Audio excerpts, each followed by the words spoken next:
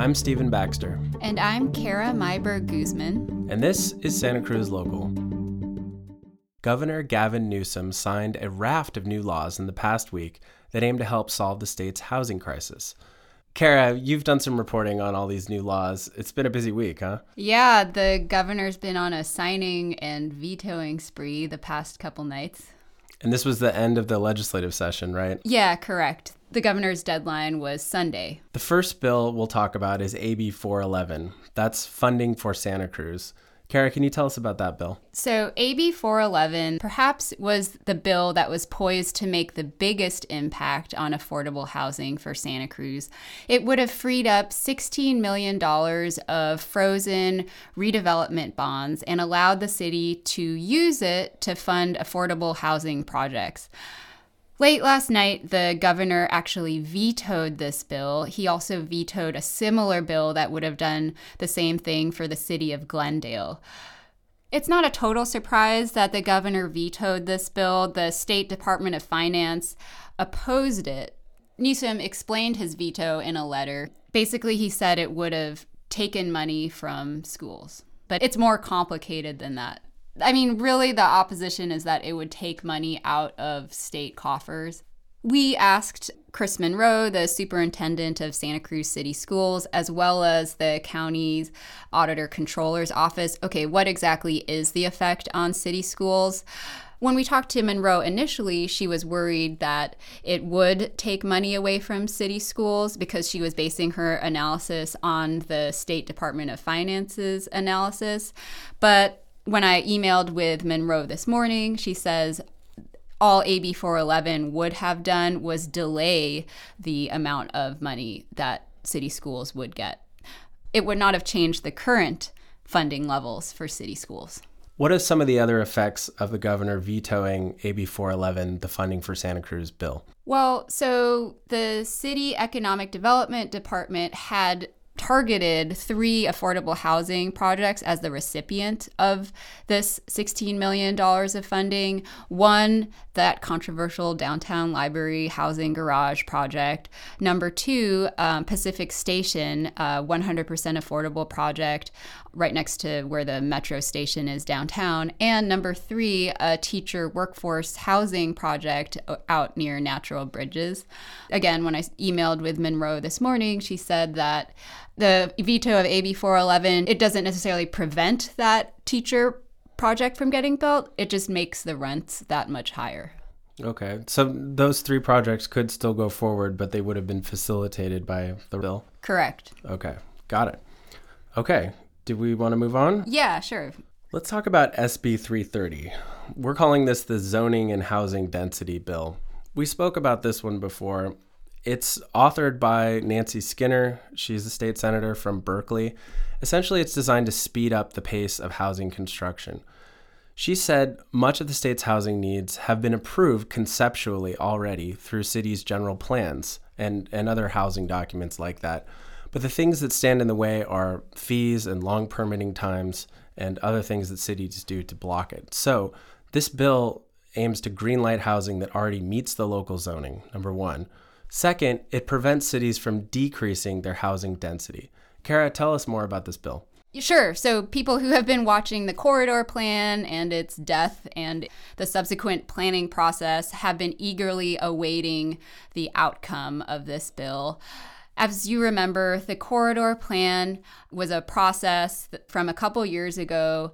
The goal was to try and update the city's zoning to match the higher density called for in the city's general plan. So there were busy intersections along Mission Street, Ocean Street, Soquel Avenue that would have seen higher density in its zoning. But that turned out to be a really contentious process. A big part of the community said loud and clear that we don't want more housing density along Soquel Avenue, especially. There was this neighborhood group, Save Santa Cruz, headed by former county supervisor Gary Patton, that organized and pretty much quashed the project. 2 years ago, the city put it on hold because it was just too contentious.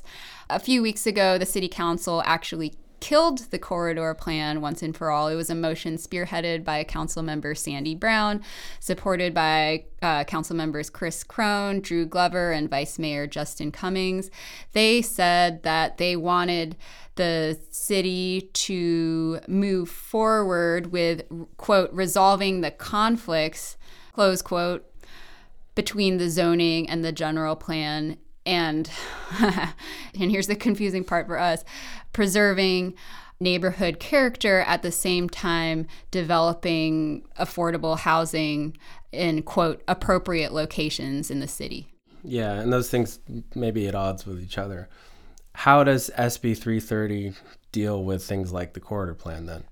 I guess if I were to say it in a nutshell, SB 330 does allow cities to zone for less density than their general plan calls for, as long as they put that same density somewhere else. So overall, as a city, you can't decrease the housing that your general plan calls for, but you can sort of shift it around within your city's boundaries. So for example, you could have zone for less density along SoCal Avenue than the general plan calls for, as long as you put it somewhere else.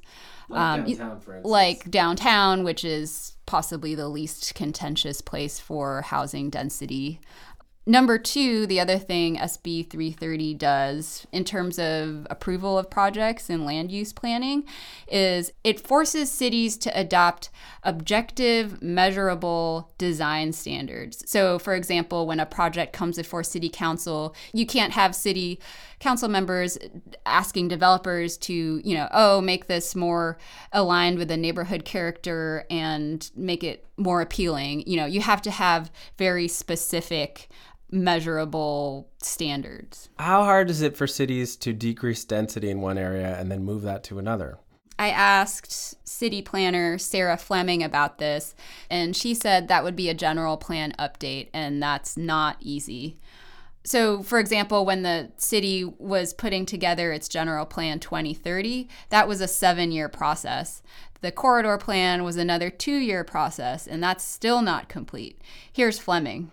Even if it's a mini general plan update, I would expect that to cost somewhere in the range of $750,000 to $1.2 million. Wow. But just because of the number of meetings. The number of meetings, we would need to bring on an outside consultant that helps with that. Then there's a massive environmental analysis that needs to be done under the California Environmental Quality Act. And lots of times that is a big part of the cost. To sum up, SB 330 encourages cities to allow those densities that they've already approved through things like their general plan. One more thing I'll say about SB 330 is that it does have some local opposition. As you remember, Assemblymember Mark Stone was one of the few no votes against it. Also, Save Santa Cruz, that neighborhood group I told you about, they're against the bill. I talked to Patton via email a couple days ago. Their reasons for opposition, namely that because it caps permitting times and developer fees, it handcuffs city planning departments and limits that source of income. Save Santa Cruz and actually the League of California Cities have come out against it because it limits local control. And that shouldn't come as too much of a surprise because most of these housing bills are meant for the state to be superseding cities, right? I thought Fleming's answer to this was interesting. Here's what she said about the planning department's stance on SB 330. That it definitely takes away some local control. And that is definitely one of the less desirable parts of the bill from a local government perspective. But that said, at least we did not feel that it was so extreme that it was going to be something that was going to cause us to want to recommend that the city come out against the bill. Oh, okay. Got it. Right. Okay. It wasn't enough of a financial impact for the planning department to be, seriously concerned. Yeah, I mean, it is definitely an impact, and it will definitely, put the strain on the existing resources that we have. But the certainty that it provides long-term, both to the community and to the residential and, the community and the development community, you got to do that cost-benefit analysis. And it seems like this comes out on the winning end, at least for our perspective. It seems to me that another takeaway of this bill is that it streamlines the process for people trying to build housing of all stripes, affordable, market rate, etc. Right. Yeah. I've heard from in talking with developers that permitting time is an obstacle because the longer you wait, the longer your investors have to wait, the harder it is to get a building paid for. So, Kara, what's next for the corridor plan? The City Council is going to hear about the SB 330's impact on what's next for the sequel to the corridor plan.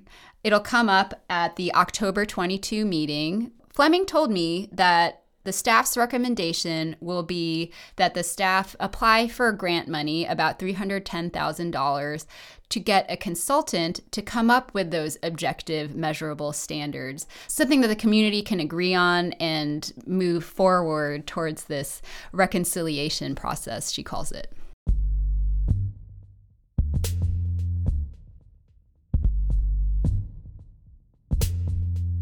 Let's talk about the bills that have to do with ADUs now. These are accessory dwelling units, also known as granny flats, in-law units, casitas, secondary units, whatever you want to call them.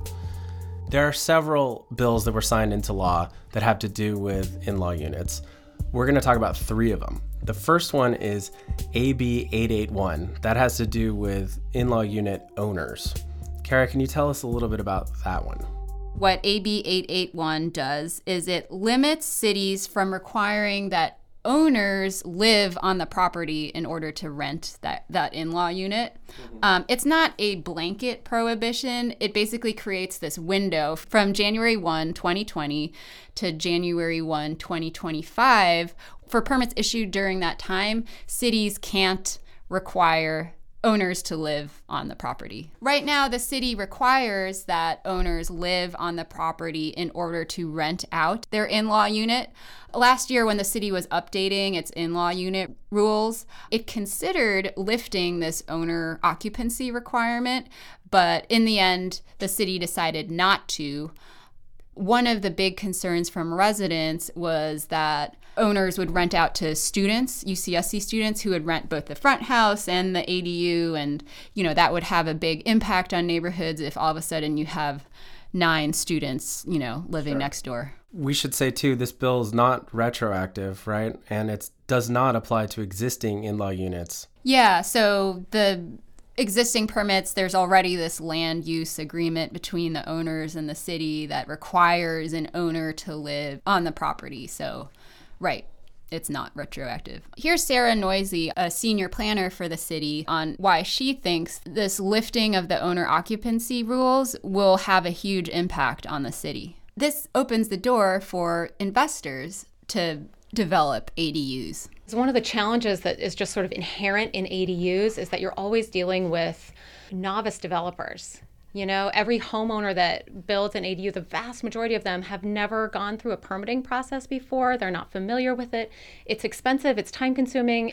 So, it can be challenging for these folks to sort of work their way through. And one of the advantages that investors have is that they may have been through this on other properties before. Now they own single-family home properties, and so they can go through a development process. They know how to hire a contractor. They know how to get permits. They know how to kind of work through that. So, and then they also have the capital, more likely. The financing is going to look really different for an investor than it would for a homeowner. So I do think that is going to have an impact. It seems like there's some positives and negatives in this law, right? Yeah. On the one hand, you could say that this law could have an impact on neighborhood character. On the other hand, you could look at it as a way of increasing the city's housing stock. Moving on to the second law having to do with in-law units, let's talk about AB 68. This one is about accessory unit lot size. This law limits cities' ability to require minimum lot sizes and parking for in-law units. It also allows the construction of 2 in-law units on lots in residential or mixed-use zoning, assuming these proposals meet certain state criteria. How does this impact the city of Santa Cruz? Current law in the city of Santa Cruz says that in-law units must be a certain percentage of the lot size, no larger. That means that in certain neighborhoods like the Circles and around the harbor, where you see smaller lot sizes, you also see smaller in-law units.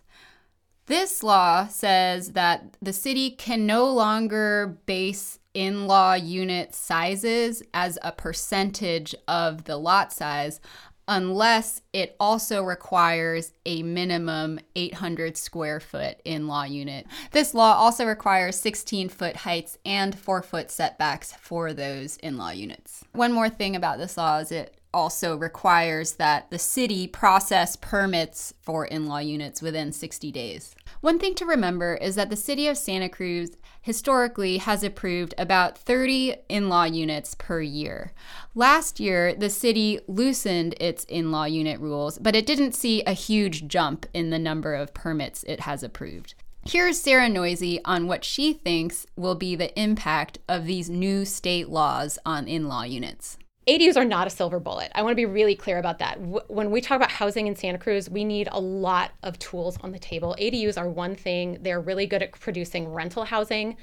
I don't know that it's always a natural fit for creating affordable rental housing because those costs, like I said, when you're building a new ADU, those costs are not insignificant. So it's going to become more accommodating. That doesn't mean that building a home is an easy process. More parcels are going to be eligible. There are certain fees that are going to be lowered. This is not going to be a cheap process. Construction costs continue to go up.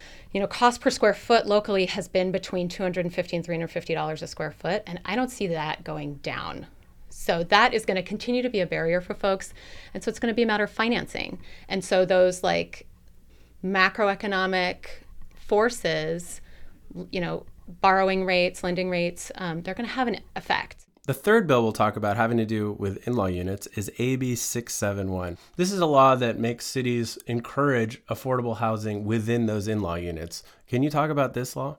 This law says that cities like Santa Cruz have to include in their housing plans that they submit to the state programs for affordable rent for in-law units. When I talked to the staff in the city planning department, they said this will be really difficult for Santa Cruz to create because, it costs so much for homeowners to build and then permit their in-law units. How do you then ask them to delay recouping their costs by charging less rent? Luckily, this law also requires the state to provide some money and grants to facilitate these programs. We'll see how this plays out in Santa Cruz. The city staffers said they'd be looking to see how other cities create their housing elements.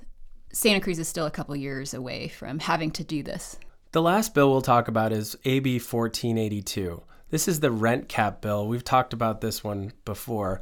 This basically says that landlords cannot increase the rent by more than 5% plus inflation each year. This doesn't apply to single-family residential, so it may not have a big impact in Santa Cruz in that way. This law also includes just cause eviction rules. Basically, it says that landlords must have a real reason for evicting tenants. The bill lists what some of those reasons are, like, say, if a landlord or their family is moving in, or if the landlord is renovating the place. Basically, landlords can't evict tenants for arbitrary reasons. These just cause eviction rules and the rent cap rules apply to the same types of housing.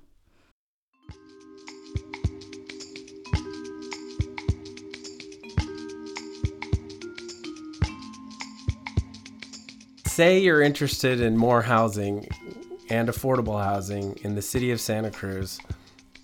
Is there any bill that sticks out to you that you think is going to improve that situation? I don't know if there's really one bill that does it. The bills that we shared with you here, they have to do with limiting cities' ability to block housing development. I think what we saw in this legislative cycle is that the governor is prioritizing housing, and he's going to sign legislation that makes that happen. But with the exception of AB 411. AB 411 being the bill that would have brought $16 million of affordable housing money back to Santa Cruz. I think that was a big disappointment for a lot of people in the city, a lot of affordable housing advocates. We'll see if that comes back in the next legislative cycle. What's your take? Well, I see the pluses and minuses of in-law units, to be honest. I live on the west side. I know lots of people who have in-law units. I think that it's a way of having affordable housing in some sense.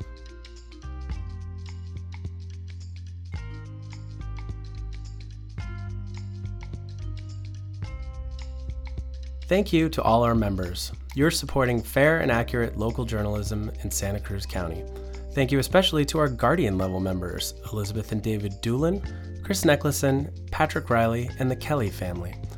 If you'd like to become a member, visit santacruzlocal.org/membership. A lot of you have subscribed to our podcasts on platforms like Apple Podcasts, Stitcher, and SoundCloud. To get the full Santa Cruz Local experience, consider signing up for our email newsletter. That's got more news and more upcoming events.